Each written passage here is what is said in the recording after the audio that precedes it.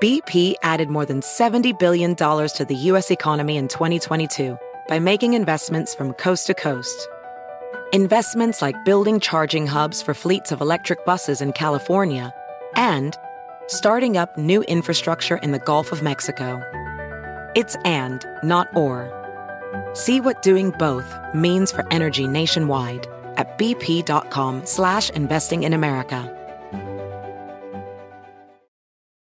The legends are true. Overwhelming power! The sauce of destiny. Yes!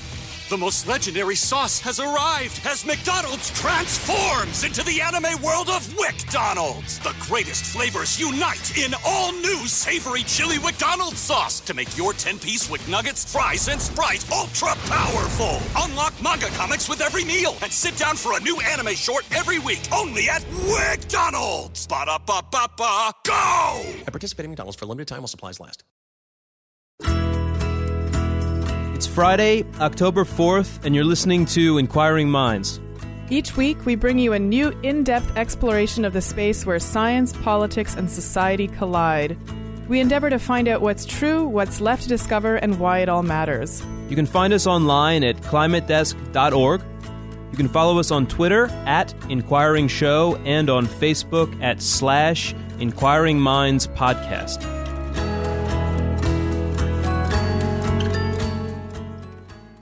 So, Indre, back in August, I saw a really inspiring talk. You know how there's a lot of bad talks? This was the opposite. It was amazing. I was up in Maine at the Mount Desert Island Biological Laboratory, and the person who gave the great talk was Sylvia Earle. She's not just a scientist, but she's an explorer of the world's oceans, and she also has these amazing sound bites in her talks. One of them was, I think that no left behind policy has merit, but I think it should be no child left dry. They should all be made to swim. So she got people laughing, but then by the end, she had them close to crying. She's sort of this freight train once she gets going, and she kind of bowls you over with the power of her message about why we have to save the planet. So when we were going to launch this show, I knew I had to have her. We finally made this happen several weeks back, and so I had what I think is a pretty fascinating and inspiring conversation with her, and here's a little bit of a preview of the conversation. People such as I, who've been around more than a few decades, are witnesses to change. I didn't read much of what I feel that I now know in books. I've experienced the change personally. I've seen the skies once darkened with birds, now empty because the birds are gone. I've been to coral reefs where there was coral. Coral, gone. The fish, once abundant, now diminished markedly. And it's happened in my lifetime, and I am witness.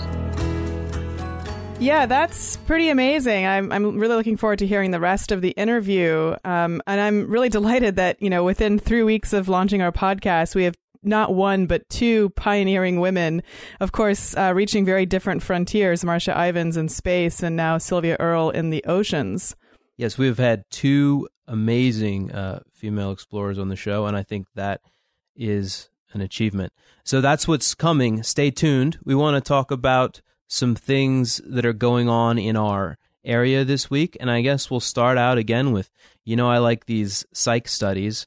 Okay, so there's this new one. Stephen Lewandowski has been doing research on conspiracy theorists, and boy, do the conspiracy theorists not like his research on them. But he keeps correlating being a conspiracy theorist, and he has a lot of questions like, do you believe NASA faked the moon landings? Do you believe that, JFK, there was a conspiracy to kill JFK? Things like that. All the big ones is that, do you believe in the New World Order trying to take over the planet? And he correlates people's responses on that to science denial. And again, he gets meaningful correlations with different kinds of science denial. So he's gotten it with global warming denial. He's gotten it with resistance to genetically modified foods. He's gotten it with thinking that HIV doesn't cause AIDS. And now he got a big whopper of a correlation with vaccine denial. And it's the biggest one yet. It's a really strong relationship. Sorry, let me jump in, Chris, for a minute, because, part of me feels that what's really common about all of these different things and science and what conspiracy theorists rail against really is, authority. Someone telling them what to do or what to think. And they, so is it just science in general? Is it the scientific method they object to, or is it just authority? And they see the scientist in a white coat as simply a symbol of authority. Well, I think Lewandowski would say that in general, conspiracy theorists are suspicious and distrustful, and also, bordering on, paranoid. And he argues. So I think this is similar to what you're saying. He argues that there is something about the conspiracy theory way of thinking, or the cognitive style that goes with being a conspiracy theorist, that's antithetical to science, which is that conspiracy theorists seize on little tiny bits of evidence and make that like the big thing, the big conspiracy, rather than looking at all the evidence, which is what science does, and trying to find out what the weight of it says. And then, yes, whenever scientists do that and say, here's the weight of the evidence, the conspiracy theorist then reinterprets it as being part of the conspiracy. So they don't follow weight of evidence. So in that way, they are fundamentally opposed. And so I guess that's one of the issues I have a little bit with the way he's setting up this study. I'm not sure how much of the conspiracy theory is a kind of worldview or a cognitive style, as it is really a personality trait. And, he does acknowledge that people that sort of agree with these conspiracy theories tend to score high on some of the personality measures that indicate a propensity towards, schizotypy or paranoid thinking. The fact that they wouldn't want the government to force them to inject something into their bodies seems to me kind of logical. If you're a little bit paranoid, why would you want to get vaccinated rather than simply denying science in general? So I guess that's sort of the question that I still have. I don't really understand the sample that he's drawing from and what the characteristics are. And I did try to go to usamp.com, which is where they say you can find more information about the sample from which they drew their responses. But I didn't find any demographic information or education information or some of the other kind of relevant kind of survey or sample descriptors that I would want to see in order to understand more about what these people are. And then when I looked at the distribution of people who sort of said, had said yes to these conspiracy theory questions, it's a pretty skewed distribution. So most people say no, they score very low. And then you have about 180 or so who score greater than, the median there, which is, I think, 3 out of 5 out of 1,000. So I guess that's my question is who are these conspiracy theory theorists? And, what are they like? Well, you just need to stay up really late at night and listen to certain radio stations, and I think you'll be able to find out everything you need to know about them. There's another upshot, but I see you've taken apart the research. Maybe the research is a part of the conspiracy. But let me say the other upshot of this, which I find really interesting and provocative. I've been debating people on the right about this forever. Who's worse when it comes to denying science, the left or the right? And I've always taken the position the right. I think the evidence supports that. This study says that on vaccines and on genetically modified foods, neither of those is a left-wing issue. In other words, they're both spread across the political distribution. So if that's the case, then two of the leading examples of the left being against science go away, because those are just sort of people left, right, and center. Yeah, no, you're right. And, I like the fact that he also in the paper makes the point that they could be, conservatives and liberals might be rejecting vaccines for very different reasons, right? That, people who score higher maybe on conservatism are sort of less trustful of government forcing them to do something they don't want to do, whereas the people on the left are sort of less trustful of the science that has shown that there really is no link between autism and vaccines. So, that you might really be opposed to vaccines for different reasons according to your political leanings, which I think is interesting and worth exploring further. Well, I think that this study, we are starting to learn a lot about what causes science denial. we're still not very far along in knowing how to stop it. It's true. But I also want to point out, too, that, this might be a one-way relationship in the sense that, people who are conspiracy theorists might reject vaccines, but that doesn't mean that just because you reject vaccines, you are somehow leaning towards being a conspiracy theorist.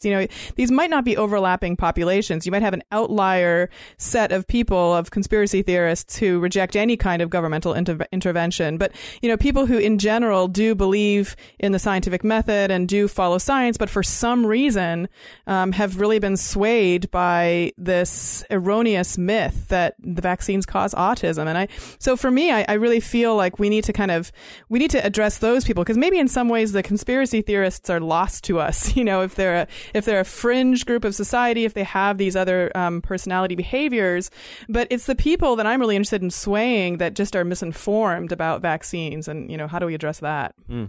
Well, no, I agree, and Professor Lewandowski would agree. He says there's no point in arguing with conspiracy theorists, but the problem with and maybe we'll just end on this and we can move on to other topics. But the problem with trying to persuade people who deny vaccines is that actually, they actually research it a lot and they come to their views very strongly. So I wrote an article about this, and one of the comments was, "I've got multiple advanced degrees and I don't vaccinate," and as if this person was trying to say, "Well, I know what I'm talking about." And they think they know what they're talking about. Yeah, well, I'll leave that to you for the moment. In the meantime, I've got my own conspiracy theory to address. Yes, let's hear it. This one's big. And that is that. Yeah, we're all Martians. We come from Mars. So it was at a conference, a geology conference in Florence at the end of August. A scientist by the name of Stephen Benner put forth the idea that, in fact, it's possible that the conditions in which the sort of origins of life began were more conducive on Mars than on the Earth. So the evidence he gives for this is the fact that, we know how organic compounds maybe came about. We know that the elements themselves are all were formed after the Big Bang, and we're all sort of stardust, as Neil deGrasse Tyson likes to say. But we don't really understand how those elements, started becoming the molecules of life and sort of began this replicative process that really is at the core of life. So really, what is the precursor of DNA? And so people have been looking at different, different types of DNA and in particular, RNA, ribonucleic acid, which is, involved in gene expression and translating DNA into proteins. But maybe in a simpler form, it could be a precursor to these organic molecules becoming living organisms. So the idea, but in order for RNA to develop, it sort of needs a couple of conditions.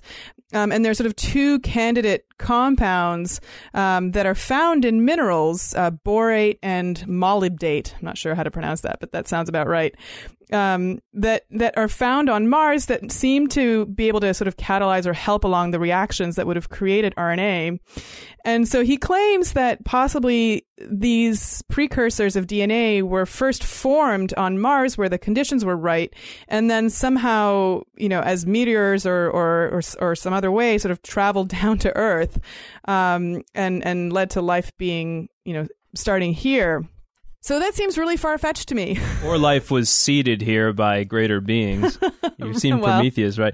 So this is the thing about this, is that this is actually scientifically serious. This is not nuts. It's not established to be true. It's someone throwing out a hypothesis with some evidence in its favor, not accepted at this point, but taken seriously, right?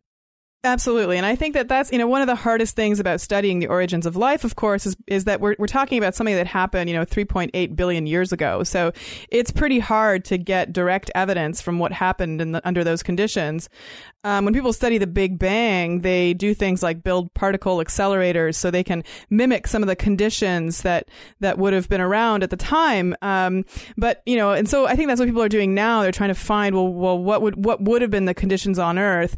And the things that make Earth not a great candidate for where these first precursors happened was the fact that at the time there wasn't a lot of oxygen in the atmosphere, and we were everything was underwater apparently. So I've become fascinated by how people actually do this research and try to pull together what happened so many billions of years ago. But this hypothesis was particularly intriguing to me. But also one thing I really liked was that in an interview with Carl Zimmer, Stephen Benner actually said that he was hoping that he would be the one to prove himself wrong. So I suppose in some ways you could say, well, that's not a conspiracy theorist. Right. No, he's not, it's the opposite. He's not just exactly. He's not just looking for confirming evidence. He's trying to find a better explanation that's maybe not quite so far-fetched. And, to me, yes, I see it's plausible that that the conditions on Mars were better, more conducive to these processes. But, it's a pretty big leap to then say that somehow bits of matter from Mars came down to Earth and, found the conditions to be just right at that time. That's to me still the real missing link logically here is, okay, so even if they did come down to Earth and if the Earth wasn't hospitable in that way, well, I guess, they would go into the water and I don't know. It's all seems speculative. I don't know. That's the thing. It's sort of like the modern version of Darwin doing his experiments where he's trying to find out, if species could travel to other islands and survive and sort of populate islands. And so he's seeing things like, if seeds are, drowned in water for a long time, will they still germinate? Things like that. Yeah. I mean, it's in some ways, it's the same scientific problem. You mentioned that Carl Zimmer, great journalist of the New York Times, covered this, and that's one of the reasons that I decided it was credible is because I trust him to actually weigh the evidence. So it sounds like it's serious. It sounds like the evidence is not in.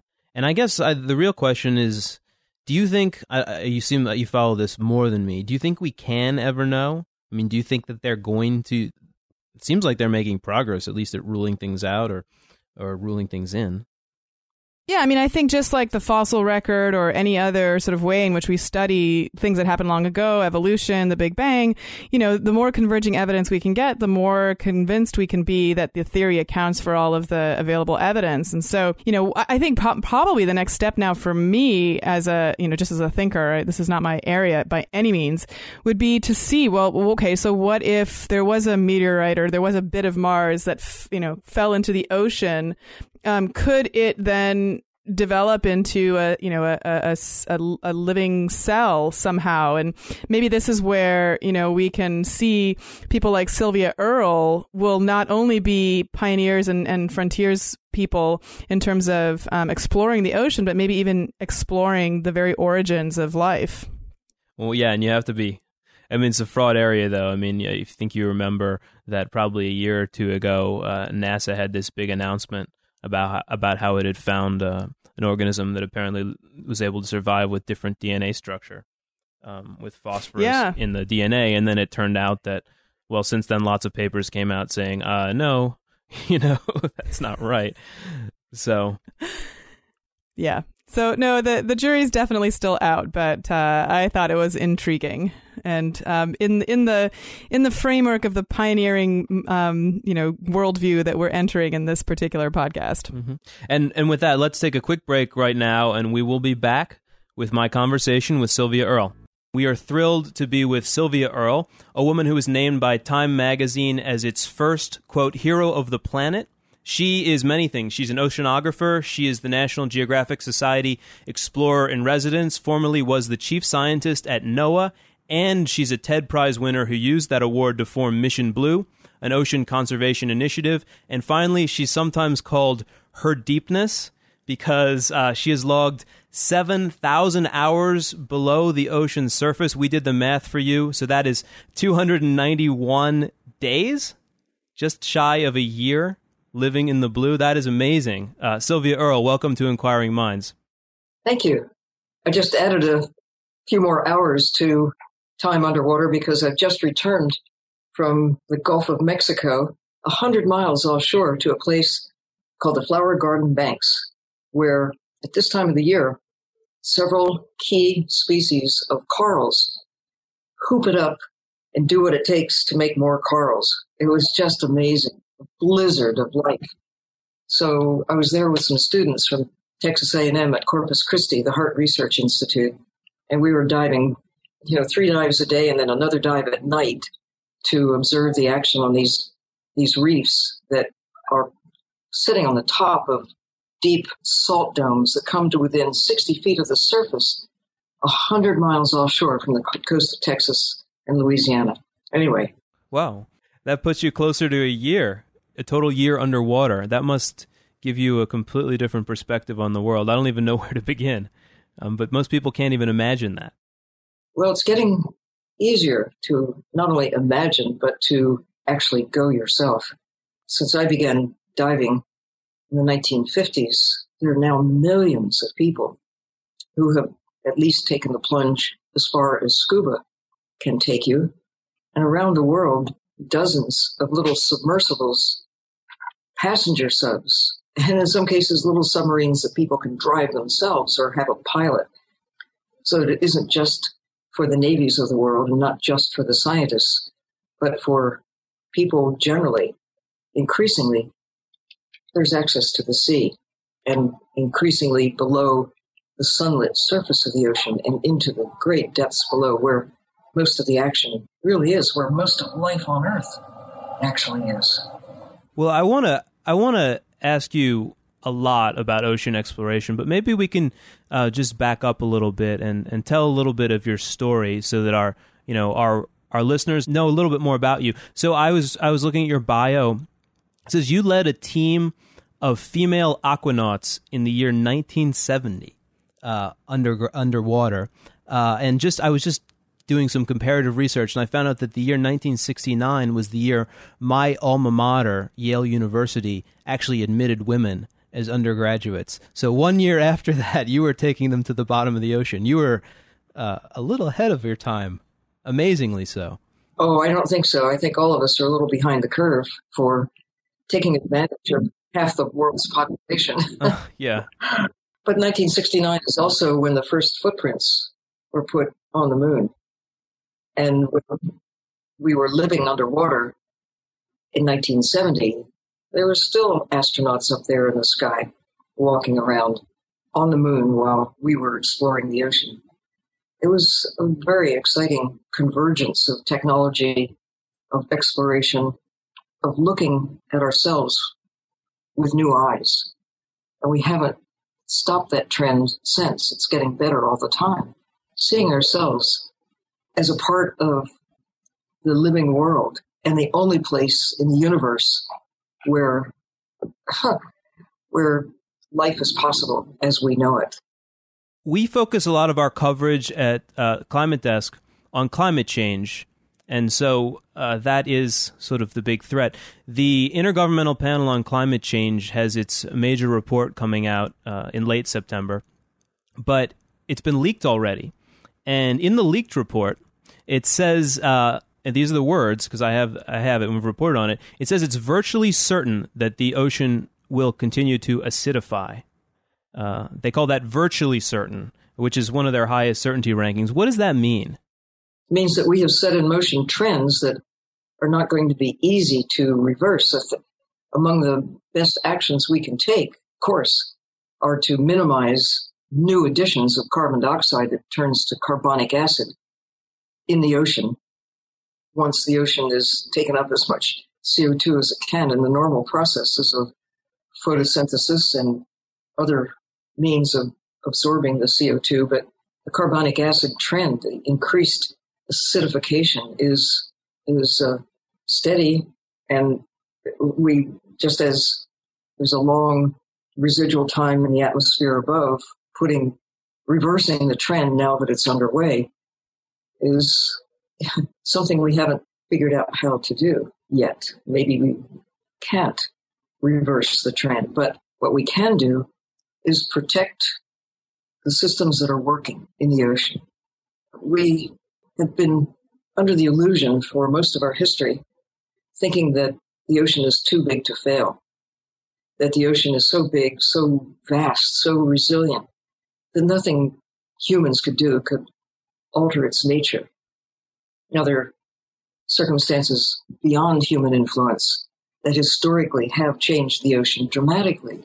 We know, looking back in time through the eyes of geologists. But those processes are on a time scale that allow for some adjustments along the way, with some exceptions. Comets striking the Earth that have a profound impact in a very short time period. Well, we're like those comets, I suppose you could say, that in a short period of time are changing things dramatically. But the difference is that we have the power, now that we know what's going on, we do have the power to look around and say, okay, what holds the planet steady? The forests, the ocean, the systems that got us to where we are, generating oxygen, taking up carbon, shaping the chemistry of the planet. If we know to a better extent, and we do now better than certainly when I was a kid, how the world works, we're better equipped to make smart investments in terms of what we protect and what we don't disrupt. I look at the polar areas, for example. The last thing we would do if we're really focused on the future of humankind is do anything beyond what we've already done to disrupt the processes in polar areas. But even icebreakers, as important as they are for gaining information, they turn big chunks of ice into little chunks of ice and expose dark water, both things accelerating the loss of ice through warming when dark water is exposed through chopping up big chunks into little chunks. The ice melts faster, of course. Taking the wildlife, the fish, and the other creatures in Antarctica, extracting the krill. You're disrupting the chemistry of that fine-tuned system. We do it for short-term profit, but in the end, we're disrupting and altering the nature of these systems that are really important to us for reasons other than pounds of meat or the oil derived from krill, for example.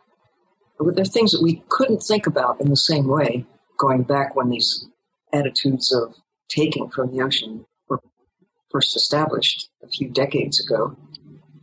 But now we know, and that's cause for hope. Do you think that, scientists know, and I know that even 50 years ago, maybe scientists didn't believe that we could change the ocean or change the atmosphere. What do you tell non-scientists to make them go, aha, we really did have this impact, I can see it? What really stuns them and, makes them pause about something that we've done? Scientists are getting to be better communicators, maybe driven by a sense of urgency, whatever. But what scientists know is what humankind should know. I mean, all scientists, observe carefully and report honestly what they observe. Well, anybody can do this. A kid can do that. They can apply the basic approach of a scientist. Observe carefully and report honestly what you see. And if you find out that your initial observations were not complete or didn't have it in the right context, then you change your evaluation. But it's that same thing. Observe carefully, report honestly, keep an open mind all the time. And scientists now, as never before, have information available to them. People, not just scientists, have information available to them as never before. The trick is to be able to evaluate the quality of the information that you observe yourself or that comes to you through the many sources that are out there. Who do you trust? What sources are giving you the straight answers? That not just observing carefully, but reporting honestly what they observe. There's a lot of dishonesty out there, disinformation that clouds the picture. People, whether they're wishful thinking or have short-term interests or economic interests that they don't want to jeopardize, cloud the pictures. But the data are there. The information is all around us. Just in the lifetime of people who, even 10-year-olds, but people such as I, who've been around more than a few decades, are witnesses to change. I didn't read much of what I feel that I now know in books. I've experienced the change personally. I've seen the skies once darkened with birds, now empty because birds are gone. I've been to coral reefs where there was coral. Coral, gone. The fish, once abundant, now diminished. markedly. And it's happened in my lifetime. And I am a witness.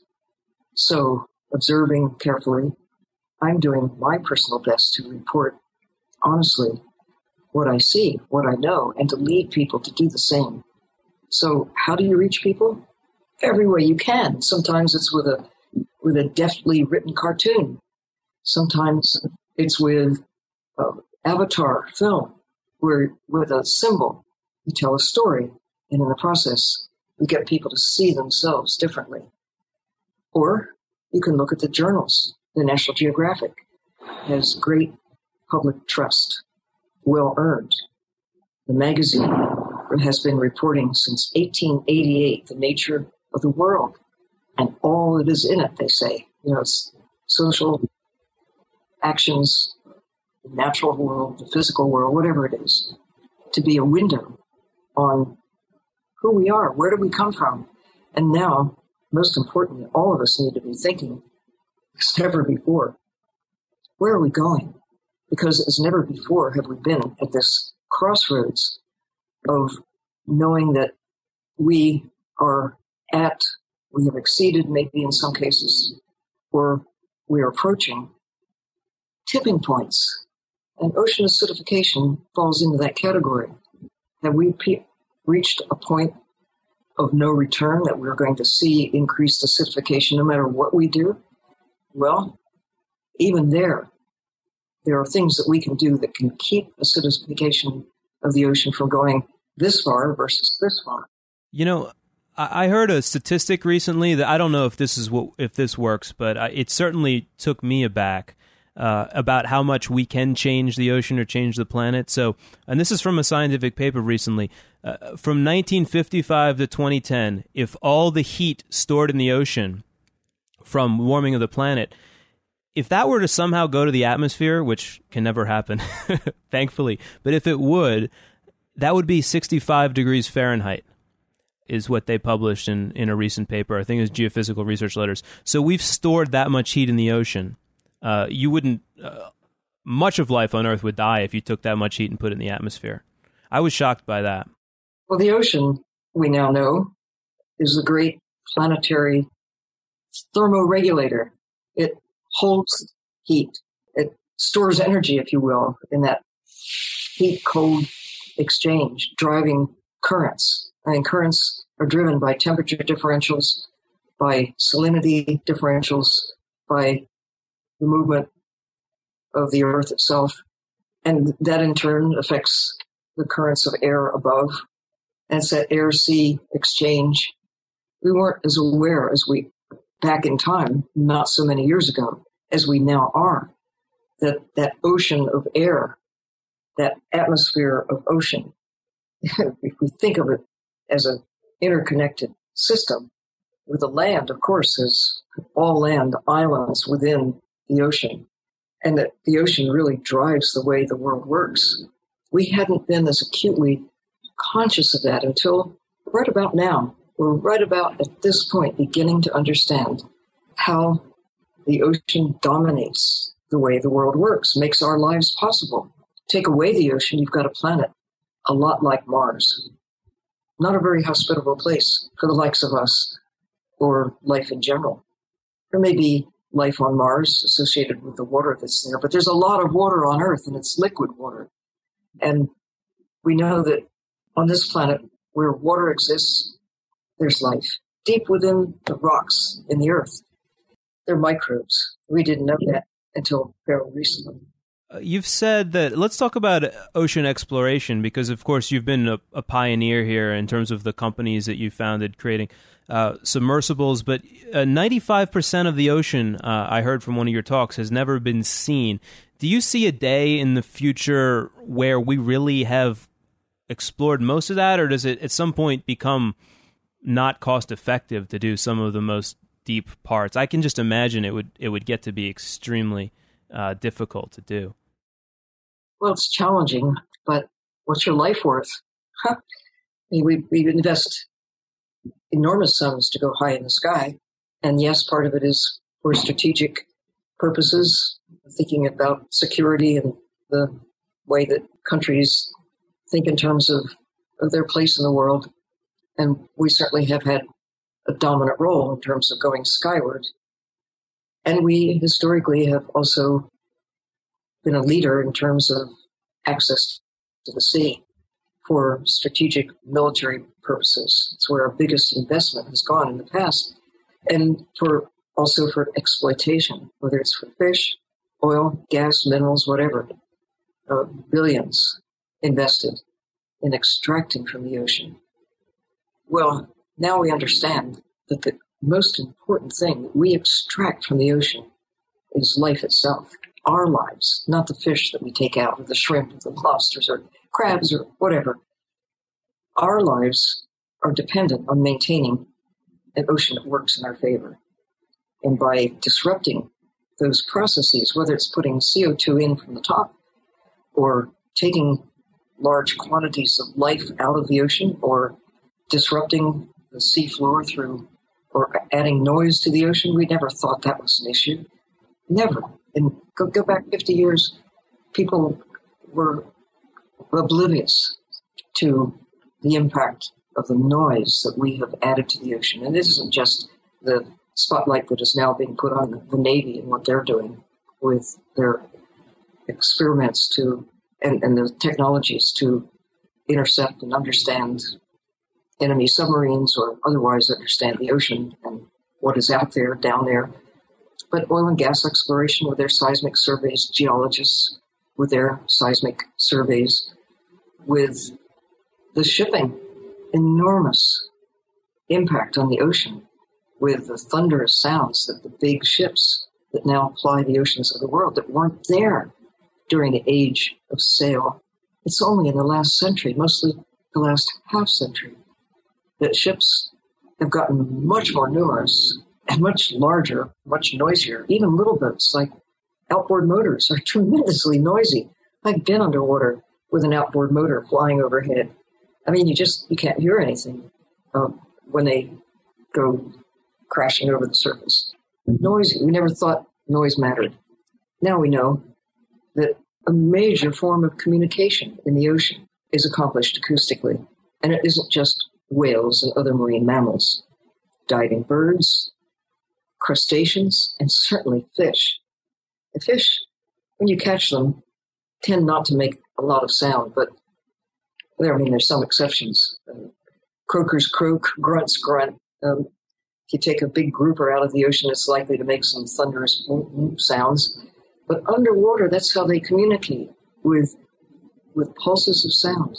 And when we interfere, it's like the birds have a hard time communicating because of all the sound noise that we have imposed in their world. All in the latter part, most of it, in the latter part of the 20th century. One of the problems here, I guess, is that, I mean, your message will be heard in a certain way, because I do hear here the idea of we have to limit things that we do. We have to, lessen our impact. And I think, as you know, political psychology tells us that there's a group of people for whom that is like directly contrary to their values and how they see themselves. And in fact, it's actually going to provoke a negative reaction. I'm talking about someone who's a libertarian, who really thinks that if there's a solution to problems, the problems are, doing something technological, not holding yourself back. I mean, what do you say when you want your message to get through to somebody just with a very different set of values?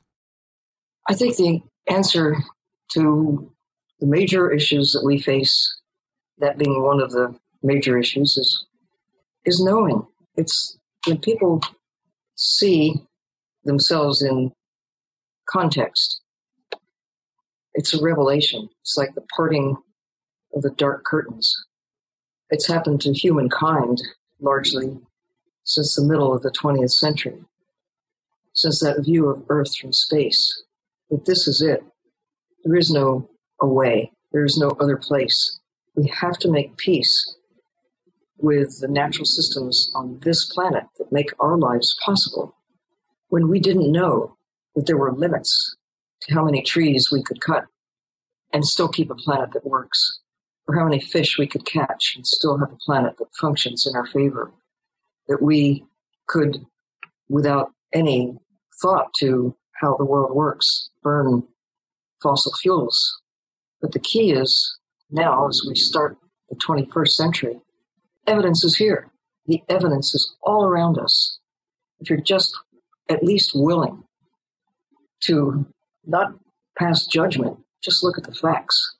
Just make your own conclusions. You may say, oh, I can see that this is leading to a place that I personally would like to be there 50 years or 100 years or 1,000 years in the future, but I'm not going to be there. I'm just worried about how I'm going to make it during the next 6 months or the next quarter or maybe the next year or maybe the next 10 years or maybe the end of my life, whether it's 20 years or 30 years, whatever it is. The rest of the world can go hang as far as I'm concerned. It's about me. When I'm gone, I don't care what happens to the future. There are people, quite a lot, whether they articulate it as such, they aren't looking at their impact on the world, at their children and all the children of the future. Tomorrow's child, as industrialist Ray Anderson put it. They don't care about that. They just don't worry about it. It's all about me. It's all about now. How much can I get? How fast before I die? And then who cares? So for them, I hope they're in the minority. But even those hardened individuals can sometimes change once they see something they hadn't thought about before or care about something they hadn't cared about before, whether it's having a child of their own, whether it's seeing a bit of poetry or a film or a National Geographic special or whatever it is, that you have the capacity to change the way you think. That's why humans have succeeded as we have so far. We observe, we integrate what we see, and then we take actions, whatever it is, or inactions. Now, I love the book by Ed Wilson, recently published, called The Social Conquest of Earth, really looking about how humans have become so successful over time. The fact that we are social creatures, that from one generation to the next, through not just the last 10,000 years, but going back for millennia before that, we learn. We learn fire, we learn writing, we learn math, we learn engineering, we learn how to solve problems, and then we pass it along. And here we are at the brink of a time when, as never before, we need every scrap of knowledge translated to wisdom to think about not just where am I, Sylvia Earle, going to be in 10 years, or where are my children going to be in the next 50 years, where are my grandchildren going to be as the century comes to a close. It's about what are we doing for human society, for humankind? Do we want to be remembered as that generation, those people who knew, who could see and anticipate the future and then failed to take action that would secure an enduring place for us within this magical blue planet that keeps us alive? Or would we be looked upon as those selfish individuals who just took everything they could while they could, and that was it? You know, either because they were ignorant, didn't know, or because, worse, they didn't care. I'm grateful to my predecessors, our predecessors. We couldn't be where we are. I couldn't be wearing this jacket that I couldn't begin to make on my own. I couldn't even imagine how to make the button on this jacket or the thread that's putting it there. I benefit from those in the past who have figured this out and passed that knowledge along. Those who began early in the 20th century to see that we were destabilizing the land and the water, that every living creature needs water, and protective measures, protective policies began to be put in place because it was obvious we could learn from the past, see that we have the capacity to eliminate not just individual species of our fellow citizens on this little blue speck in the universe, eliminate them. We have that power to kill and destroy. But whole systems They're now gone because it didn't seem like it mattered. I think that the E.O. Wilson way of framing it, we're the first generation to know, and we're the generation that needs to know the most. So we have to act as a powerful way of doing it. So I'll just ask you one last question. I mean, when you've also talked about the ocean as being sort of a life support system for us on Earth. So, when you look forward, what does it look like to you? And we'll just wrap up with this. What does it look like to you? 10 or 20 or 50 years out, do you see people actually continuing to take up enough knowledge? Are you optimistic, or, what is your outlook? I am a cautious optimist.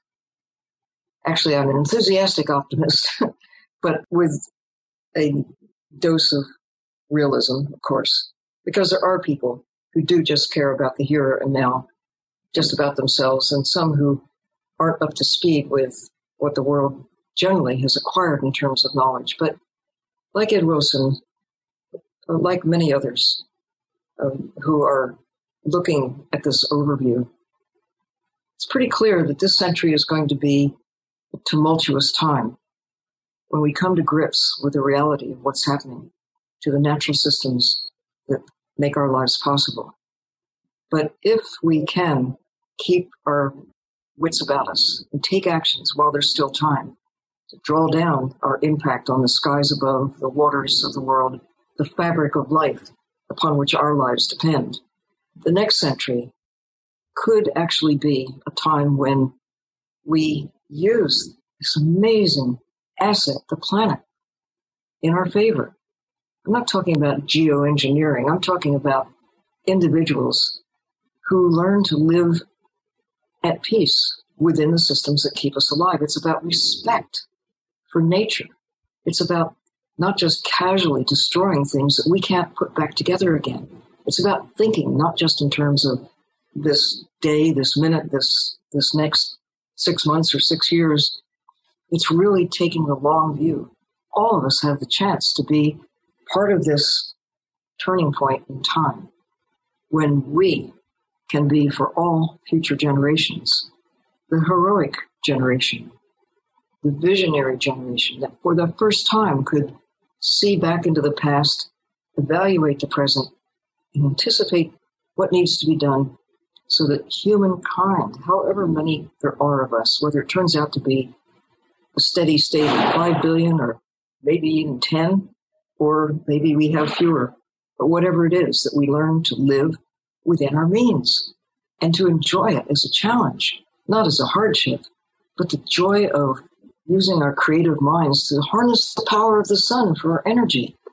We already are. Just happens to be ancient energy from the sun. So I tell kids, this is the sweet spot in time, because never before could we know what we know. Never again will we have a chance as good as we have right now to get it together and really make a difference for the future. That's kind of the motto of this show. So what you just articulated, knowledge can make a difference if we have it, if we use it. And so I think that is an incredibly powerful note to end on. So Dr. Earle, thank you so much for giving us your time and being with us on Inquiring Minds. Thank you for having me on board. So, Indra, I just wanted to clarify, when we recorded Sylvia Earle, it was a little while back now, so a couple of things said by me, not by her. Some of the things said by me are dated. Everything she said seems to be not dated. I actually asked her a question about ocean acidification. I referred to language from a leaked draft of a report from the Intergovernmental Panel on Climate Change. So that the final report's now out. They actually don't use the language about virtually certain anymore. I don't know why. Now they still say the oceans have acidified, and this will continue in the future. So the punchline doesn't change, but I just wanted to clarify that. I don't think Dr. Earle's answer would have changed at all, but we want to include that caveat.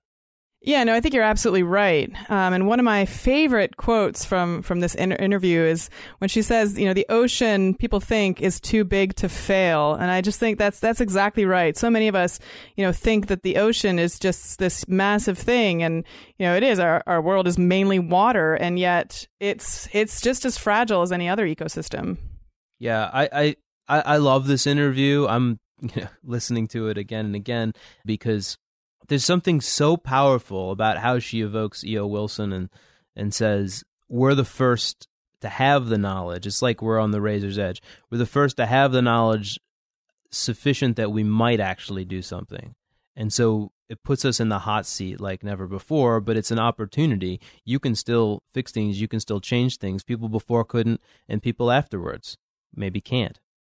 Yeah, and in some ways, just like in terms of private enterprise going out into space, there is now a trend for private enterprise going down into the sea with James Cameron and, other groups kind of going and exploring this frontier that's on our own planet. So, hopefully we'll see a resurgence of interest in the oceans as, of course they're going to affect us. But, now's really the time to sort of focus back on understanding this part of our world.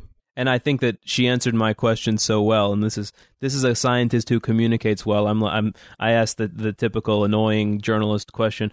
Oh, but why we're not going to ever explore all the oceans? It's going to cost too much money. What are we going to get out of it? Classic thing that we journalists like to say. And she reframes it around and she explains how basically our lives depend on the oceans. And she totally basically defeated me. So that was pretty good. Yeah, you got a little filibuster there. Yeah, I know, but it was a delightful filibuster, unlike other filibusters that we've seen recently. So that's it for another episode, and thank you once again for joining us and listening to Inquiring Minds. To find us online, visit climatedesk.org. You can also find us on Twitter at Inquiring Show and on Facebook at /Inquiring Minds Podcast. Inquiring Minds is produced by Adam Isaac in cooperation with Climate Desk, a journalistic partnership that includes The Atlantic, the Center for Investigative Reporting, The Guardian, Grist, Mother Jones, Slate, and Wired. Our music is provided by award-winning producer Rian Sheehan. And I'm your host, Chris Mooney. And I'm your host, Indre Viscontis.